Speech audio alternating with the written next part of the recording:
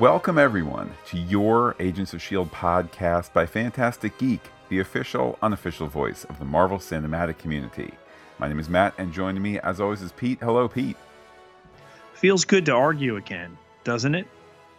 The Agents of S.H.I.E.L.D. podcast by Fantastic Geek for episode 611, From the Ashes, is brought to you by Alien Demon Thingy.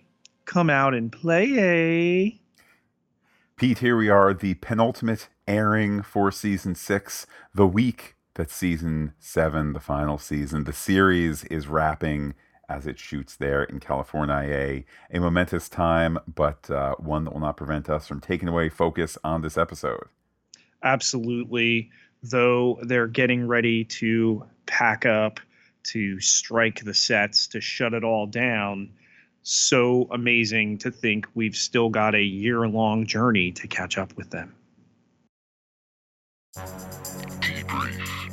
When we catch you up on what went down, the teaser, Zephyr 1, its engines rumble as Yo-Yo comes to with blood on her hands. Yes, she's flying the not-so-friendly skies. The camera moves. Mac has been bloodied. We can tell by Izel Yo-Yo. Mac expositions her up to speed. It's just the two of them. And Yo-Yo wonders why they were kept alive. Pete, lots of information shared in this act. Yes, the temple and the monoliths, the gravitonium device, it's all connected, Matt. Yo-Yo says she can keep hunting them because they don't know anything about that. The only one who does is Benson. Pete, that's when Yo-Yo finds out something that I think we all suspected, and probably she should have expected too, that this is not Mac, but rather Izel inside Mac, and it's at this point when the reveal occurs. Izel would like to meet this Benson. We get the title card, and then we're back at the lighthouse. HQ is getting a search going.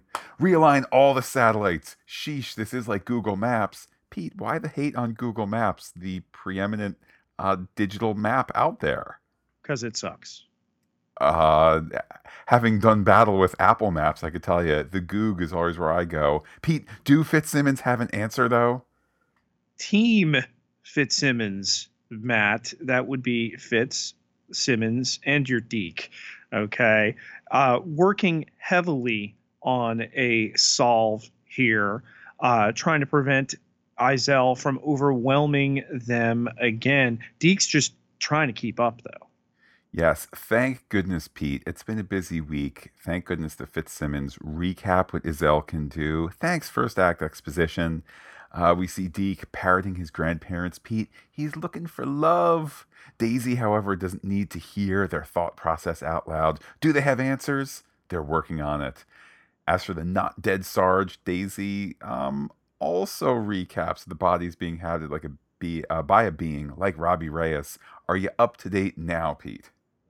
I am, and lots to chew over in level 7 with throwbacks and still a season and another show to potentially inhabit their bodies. What isn't Simmons saying, though? She says his memories of a past are memories, perhaps of Agents of S.H.I.E.L.D. With that cut to May and Sarge, he doesn't feel like he's a different person, having only recently realized that he has a different face. However, he has a different feeling, a sense of echoes. But is May trying to make him someone he isn't?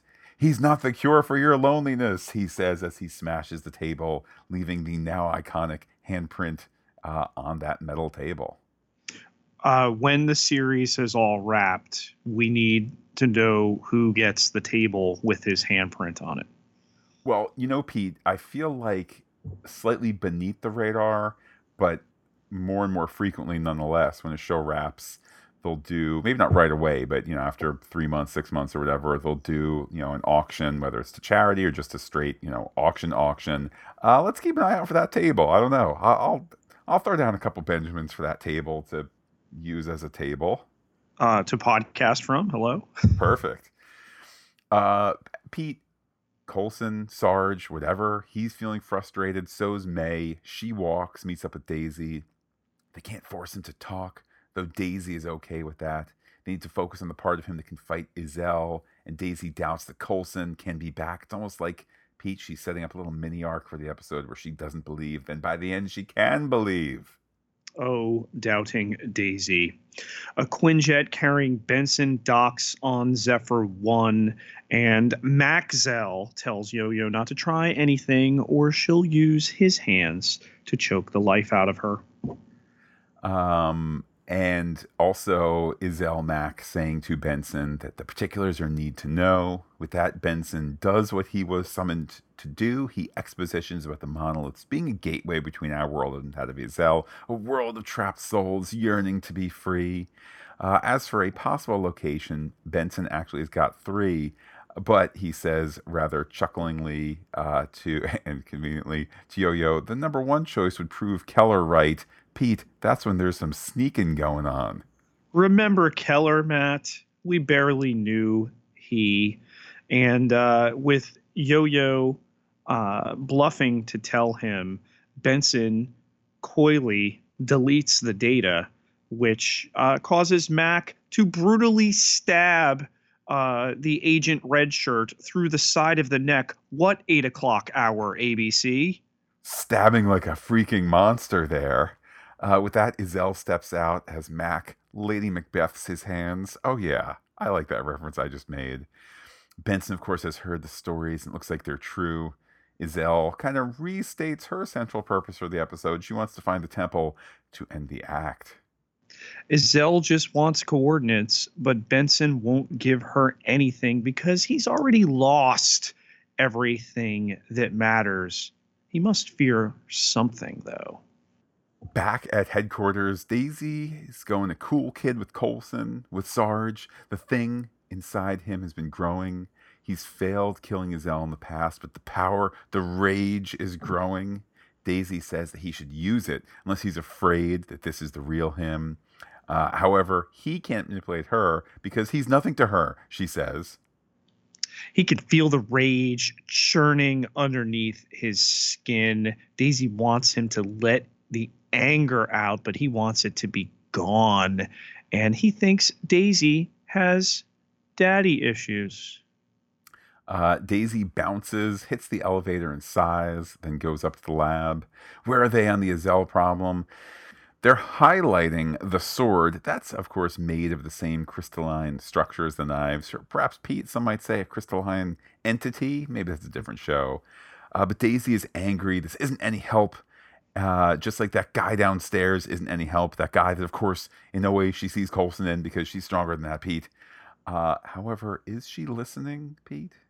She's not. And Simmons takes her aside here to point out that she rushed off to space after Coulson died, that she has, Matt, what she refers to as a pattern, that she bounced after she got her powers. She bounced after Lincoln, that they're there for her before we're there with Maclena. Indeed, we're on Zephyr 1's containment box. Mac notes that Izel can only inhabit one person at a time, so at least here the one and the other will know whether they are inhabited or not. With that, Izel comes in talking about the Diala of creation, and of course she has the Graviton container. The most powerful Diala, Matt, of course, the one we've not yet had in full use or exposition. It reaches into your mind, you see, and builds what you see. And as it's activated, of course, Yo-Yo and Mac tell him it's not real. Don't believe it. Matt, doubting? Thomas? What? Indeed, it is Benson's late husband, Thomas, who appears. We see that Benson is deeply moved. With that, we cut to Daisy's quarters. She has that envelope labeled for her. It is, of course, a letter from the dying Coulson. Pete, she reads it, laughs, then cries. Yeah, and when a character on a TV show or in a film reads a letter, reacts, but we don't know what's in it, that is story code for voiceover later on by that character. Pete, regardless of its content, she goes to see Sarge, asking about the memories she said she didn't care about. He says that he's always felt the memories, but they're more focused now. Can he remember her? Maybe, but he's nothing, neither the Rage nor that guy. With that, she blasts him pretty hard. She wants to see him come out. Pete, debate on how hard the blast was. Debate on Twitter. Turns out lethal in most circumstances. Broken neck. Act 3 here begins with Fitzsimmons confronting her over what she's done. Before we are back on Zephyr 1 in the rear bay, where it's revealed that Thomas was driving. He saw something out in the road and then cut to darkness. I think the power of this scene cuts both ways, because I think that we who are removed several times from it, A, we are not Benson, B, we are not witnessing it in the first person, we're witnessing it on our TV screens. We can see that the memories that Thomas recounts are all things that Benson could himself have witnessed. Thomas's father and sister begging to not pull the plug, the liquor on Benson's breath, things of that sort.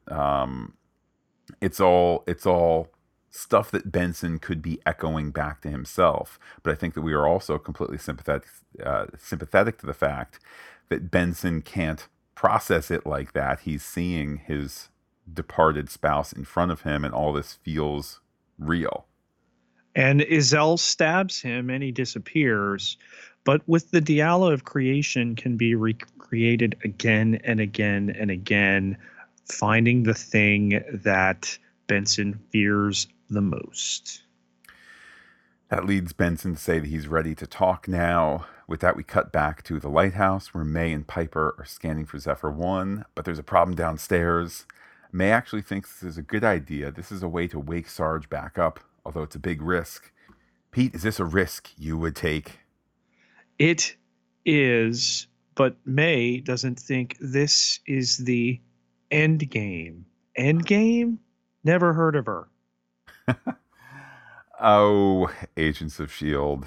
You know, Pete, there was an article in the Hollywood Reporter summing up San Diego Comic-Con, and one of the misses or negatives or whatever they were doing, plus minus whatever, was the Agents of S.H.I.E.L.D. panel, because S.H.I.E.L.D. is not more integrated into the movie universe. And it was like, wait, you're unfairly judging the Agents of S.H.I.E.L.D. panel for something that has not occurred since basically the series was created, and nobody knew that they were also simultaneously getting rid of S.H.I.E.L.D. in the movies. Like, that's like saying, oh man, there's not enough Spider-Man in Runaways.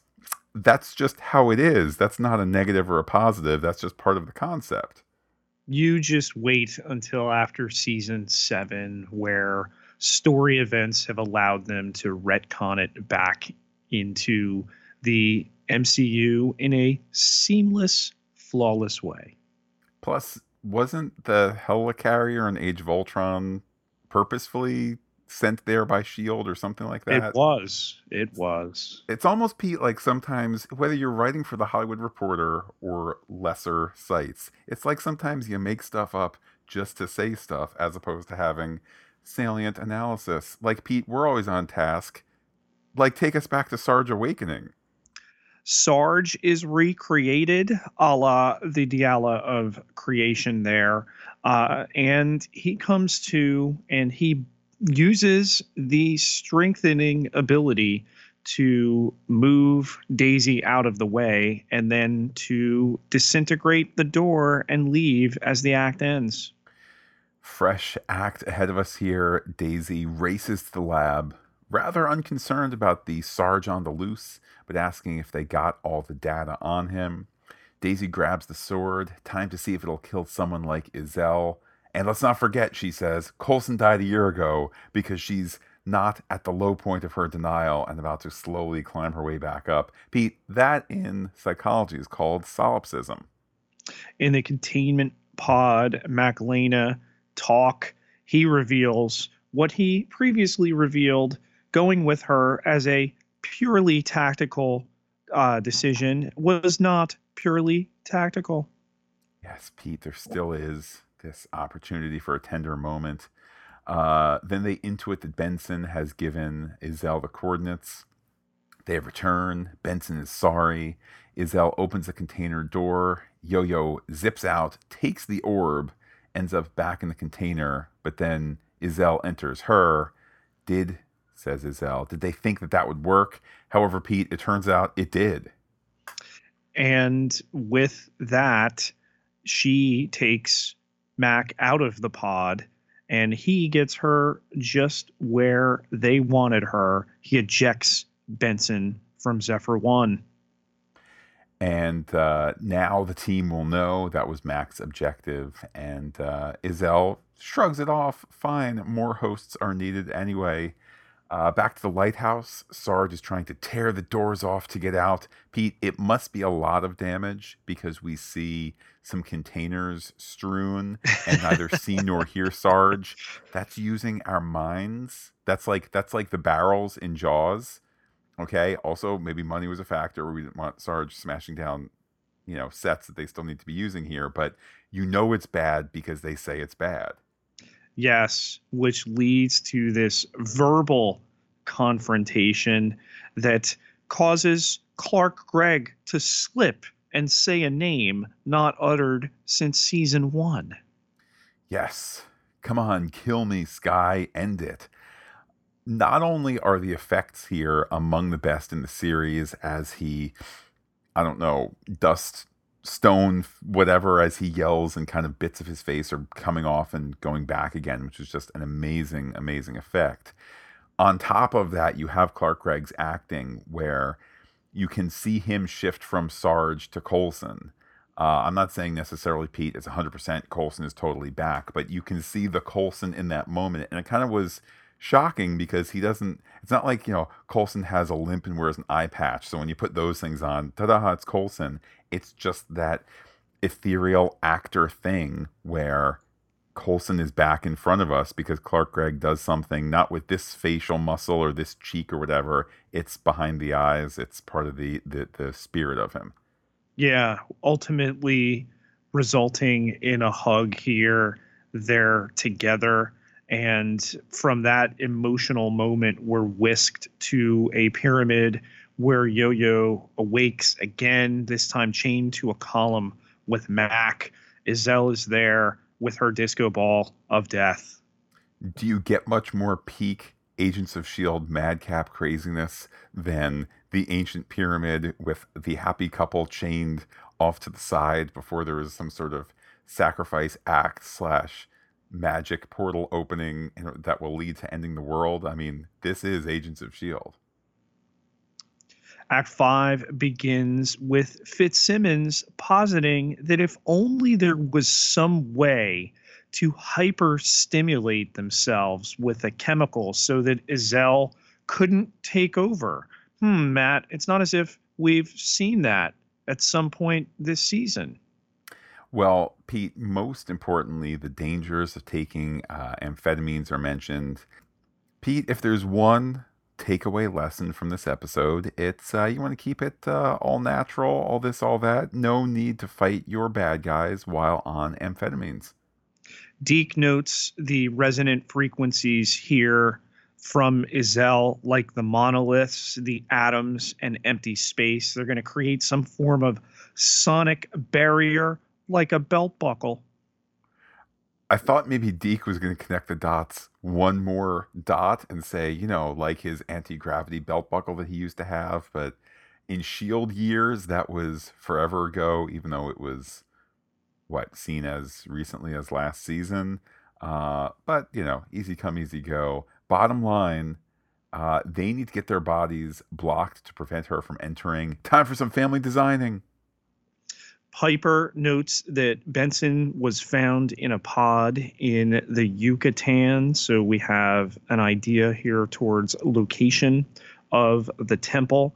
And Daisy and May discuss how she saw a side of Sarge she didn't expect, that he is actually in there as Sarge grabs his sword. They highlight how he, whether it's Sarge, Coulson, whatever the master force is in there, he wants to belong. And all Coulson wanted was for them to take care of each other. Cut to the Yucatan. The orb is glowing. Izel walks really slowly up the stairs. Like there must have been another take where she kind of hot-footed it or something, but they went with this. The stones in the temple are made of the same material as the Dialas. Why is she telling them the bad guy plans? That's usually a precursor for bad guy deaths.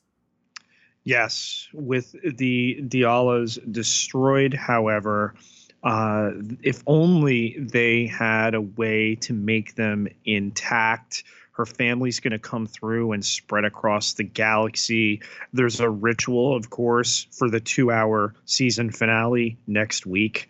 But their minds, Elena's and Max, will recreate the Dialas so that she can do this with the stone of the temple and the frequencies and the whatnot.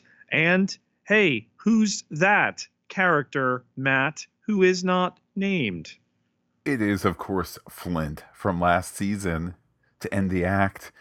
For the tag scene, Pete, the Chronicoms are acting all Chronicami. They also say things like Chronica 2 and Chronica 3. With only 45 seconds to do so, we get peak Chronicomicness. Pete, this scene all about the conflict between Atara and Malachi. Take us through it. Yes, Atara wants to and believes she can now prevent the extinction level event that happened to Chronica 2. Malachi has reached a different conclusion that they need to establish a Chronica 3. His request denied. His denial leads to her death. And if there wasn't enough surprise in this scene, Malachi sends hunters after new targets to end the episode. The Dossier. A detailed look at our bad guys. We begin with Maxell. Yes, it does seem to be the most ill done by Izel while inhabiting Mac, particularly with that surprising twist at the top. I know sometimes episodes need to just do things to move things forward. Shouldn't it have been on the forefront of Yo-Yo's mind that she shouldn't trust the other person in there necessarily because of Izel doing Izel things? I liked the twist. I didn't see it coming. I think that for her to lose time, the disorientation that occurs with that would make it believable. Oh, I didn't realize that this could be Mac. I thought that she was playing enough of Mac for her to buy it. Fair enough, and I think that bit of actorly decision does come into play, particularly as we switch over to Izel and Yo-Yo. Definitely at no point is Izel in Yo-Yo pretending that she's just Yo-Yo, but we also get that switch in performance there from Natalia Cordova-Buckley, where there's that clear line, and one that I really appreciate. Yeah, and when she's taking her over and the added ability of the powers and everything that brings to it, the menace on top of who Izel is and what she wants to do, it's almost as if, Matt, that the tactical decision made by Mac, yes, make it so that one of us could be inhabited instead of the other fully, and she has the potential to switch back and forth, needing Mac for command codes and essentially the ability to give people orders, and then with Yo-Yo for the powers, gives her the best of both worlds, and that somebody has the demon in her or him and not the other. Have to mention Malachi as well, who, as I was watching the episode before that tag scene even came up, it was like, oh, wait, weren't the Chronicoms like The last time we saw them, wasn't it like, and let us begin, or we already have the data, or something like that? And I kind of feel like we're not headed back there, but then all of a sudden we are. And surprise, surprise, Malachi, aka the Space Terminator, out sending more Space Terminators to terminate people.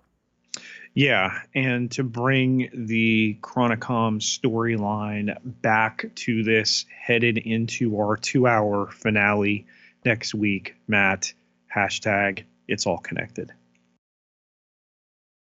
Welcome to level 7. Time to analyze and theorize. Matt, if only after 6 seasons could a character who has idolized Captain America have the ability to suddenly have powers of his own. That is a fun bit of storytelling going on here. If you are proposing, hey, the Coulson in season 7 will retain these powers, I don't know. I kind of feel like we're going to see the big, the separation of the Shrike creature from the body, and then all those memories will come rushing back, and we'll kind of get that character reset, a la Fitz, where missing out on some more recent memories, but the same old Coulson because a copy was made. It would be interesting though to enter that final season with superpowered Coulson. That would be an interesting arc for the character to have gone. We have Benson here with his deceased husband, Thomas, and the subject of his drinking comes back, that he could smell the drink on his breath before he is vanquished by Izel. So did he make the decision to let his late husband go, affected by alcohol, putting the grief back on him? Was the accident, led to believe before that he had been in on the accident? He wasn't at the wheel, right? I don't think that Benson was at the wheel. I just kind of read it as, references have been made earlier on to Benson's alcoholism in the past and things of that sort.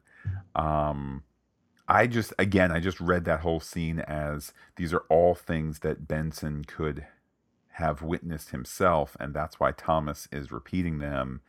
It gets presented in a way where there's that supposition of guilt that is meant to tug at Benson's heartstrings, and it obviously effectively does so. Um, as for, did Benson make an impaired decision to pull the plug?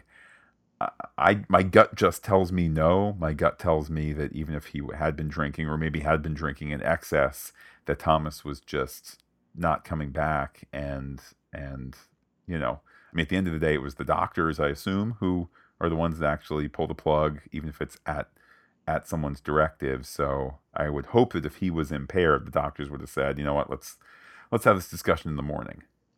We got to talk some superpower physics here. Okay. There's the scene in the containment pod where Yo-Yo uses her powers to grab the disco ball of destruction, and she has it. But super speed, Matt, is nothing when apparently Izel could just leap into you, though you have super speed and could go out of the way. Yeah, I agree with your critique there that, I know she needs to yo-yo back to her starting point, but there seemed to be this discontinuity between her then putting up further fight. Now, if you want to say, well, it was a no-win scenario, and what they were trying to do was get Benson and the box out of there to get word and help and this and that and the other, to trust the team to save the day in the finale, and that therefore that's why Yo-Yo was acting that way. Okay, fine, but ultimately a less than powered use out of our powered character here. We've opened up now the possibility with Izel's family and the need for more hosts and the team on their way, Matt. So who else can we expect to be infested by an Izel Sarge-like spirit. I feel like my my interest in seeing a lot of this shell game, who's infested, who isn't, I feel like I'm getting to the home stretch of that. I'm not quite there yet, but I think it's well served that we had the we had the body hopping last episode with everybody there. You know, let me put it this way, Pete. I'm not going to be totally thrilled if we have an episode or have a portion of an episode next week where, you know, 5 or 8 of our main characters are all standing in a circle, but they're not actually our characters. They're all the army of the inhabited Shrike folk. You know, okay. I'm ready to move on from that, and I think they kind of used a lot of that in last week's shell game portion of the episode. So hopefully it's something new. Fitz talks about needing a way to disrupt what Izel could do with some form of chemical. Space puffies? Well, you know what? If we've learned anything, Pete, it's that misuse of drugs is bad, unless, of course, you're Simmons and Daisy, who actually looked like they had a pretty fun time. So maybe that's not the message, but definitely amphetamine's bad. We have that made clear in this episode. Don't do amphetamines. When you create a situation with this most powerful Diala that it can recreate anything your mind sees, we recreate Flint. Izel wants to recreate the other Dialos structurally with a guy who has a superpower to move rocks. Is there no end to what or whom might be recreated? Well, there must be an end at a certain point. So I think, again, in terms of the plotting of the season, we're well served to have this ability to, pull people back. We're well served to have that with 2 episodes to go. I have to wonder to what degree was this written to be all aired on one night. I guess it ultimately doesn't make any difference, as if you're going to call it part 1, part 2, both need to be 42 minutes long. So you plan accordingly, you plan your act breaks accordingly, regardless. But this too is a storyline where the ability to recreate anything, anywhere, anyhow, that should probably be concluded in the next 2 episodes as well. Otherwise, it's going to lose its potency. You get a Robbie Reyes mention. We had Ghost Rider mentioned in the last episode. We get a second Lincoln mention in the last 2 episodes. So Matt, could both be resurrected, if not for this season 6 finale, somehow in season 7? Well, I think increasingly that's where we're headed. Take your pick, season 6, season 7. If it's an issue, let's say, with Luke Mitchell, who last time I checked is still on the blind spot and work underway now for its 5th and final season. Let's say that they could work out schedule-wise him making an appearance, long or short. Let's say that his contract allows him to, guest star, or even if the contract doesn't, hopefully everybody's cool with it. My point is this, Pete. He's busy on another show. You're not necessarily going to get the 5-episode return of Lincoln in, ghost form or rock form or whatever. But could you get him back for a scene for an episode? Things like that are definitely possible, even with some of these real-world contractual and logistical constraints. Matt, who are these new targets that the Chronicoms have, and where is Enoch? Well, I don't know where Enoch is, but he has to show up between now and the end of the series. In these remaining 15 episodes, we need more Enoch. As for the new targets, I guess I had just read it as Fitz and Simmons, even though I guess technically they're not new targets. Maybe it's Izel and Sarge. It was weird to re-inject the Chronicom storyline at this point. I felt like, particularly for an episode that didn't do anything with them, we had our end at the end of the act with, Izel and the temple and all of that. And it's like we didn't return to that story. And I know that there's many, many instances where that's been the case, but this kind of felt like an out of the blue transition. I wasn't crazy with it. I know other people online weren't. It's all about, where they headed with it, though.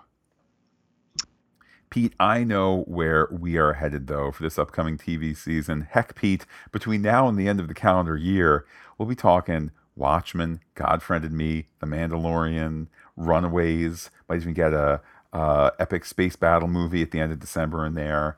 And all of this made possible by the people who support us on patreon.com/fantasticgeek.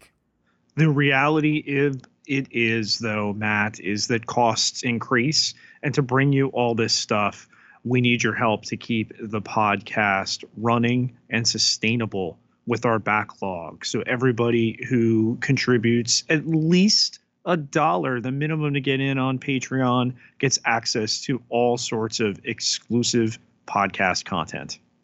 That support always appreciated, and always making sure that we are listener supported and we are sustainable with that back catalog and our future endeavors.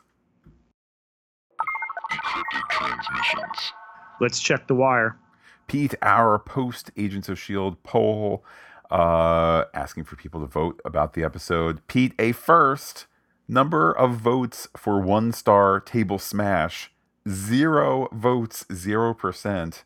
That's speaking to the fun of the episode. 4% gave it 2 stars, knife to the back. 16% said 3 stars, remember Sarge. And then 4 stars, 80% said grab the sword, in what was some enthusiastic response to this episode. Had a tweet from Andre Yeager, that's at Dr. Polo 1983. So many questions. Can this Flint reassemble the monoliths? Are the Chronicoms headed to Earth? Where's Enoch? A lot to tie in and wrap up in 2 hours next week. Can't wait. Great episode. Pete, I know we touched on a couple of those, but can Flint reassemble the monoliths? Absolutely, Matt. Why else would you reach for this character? Lastly, Pete, here, I know that our pal Jen Phillips, that's Jen Phillips 721 on Twitter, she is decidedly not a Deke fan. I mean, very anti-Deke, and that's okay. You can have your opinions. But I had tweeted during the episode, or maybe it was towards the end, but she lives on the West Coast. I didn't want to spoil stuff, but I had said, I look forward to Jen Phillips hating Deke in the first half of tonight's Agents of S.H.I.E.L.D. Pete, that's not because I hate him. That's just because he was being peak Deke. But will she like him in the second half? Her response, he proved to be useful after all. Hope it continues. Pete, rebellions are built on hope. So is our hope that Jen will like Deke more. I look forward to the end of the 7th season, where Deke is going off into the sunset as the grandchild of Fitzsimmons, as the son of their child in the future, and Jen shedding a tear. Pete, how can people be in touch with you to talk about their anticipation, their hopes, their dreams for the season 6 finale, all while season 7 now has wrapped filming? We're just left to editing, music, special effects. The team there on the West Coast is going to be shrinking. Hey, music has wrapped. Thanks, Bear McCreary. Hey, effects have wrapped. Thank you, Mark Kolpak. It's going to reach a point where it's just Jed and Marissa and the editor. Then the editor will be done, and we're going to go from 5, 4, 3, 2, 1. Then the show will be gone.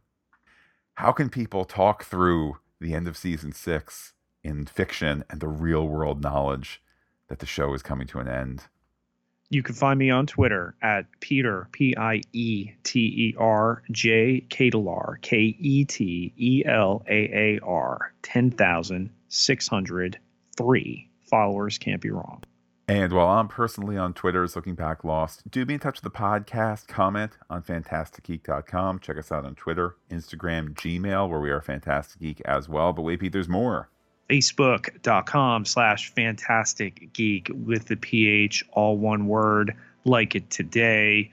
We got your Watchmen big trailer update going. We got Jessica Jones wrap coming to you tomorrow, a little bit on the end of the grand Marvel Netflix experiment a little later this week, Matt, before we'll be back to you talking Agents of S.H.I.E.L.D. for the big Season 6 finale.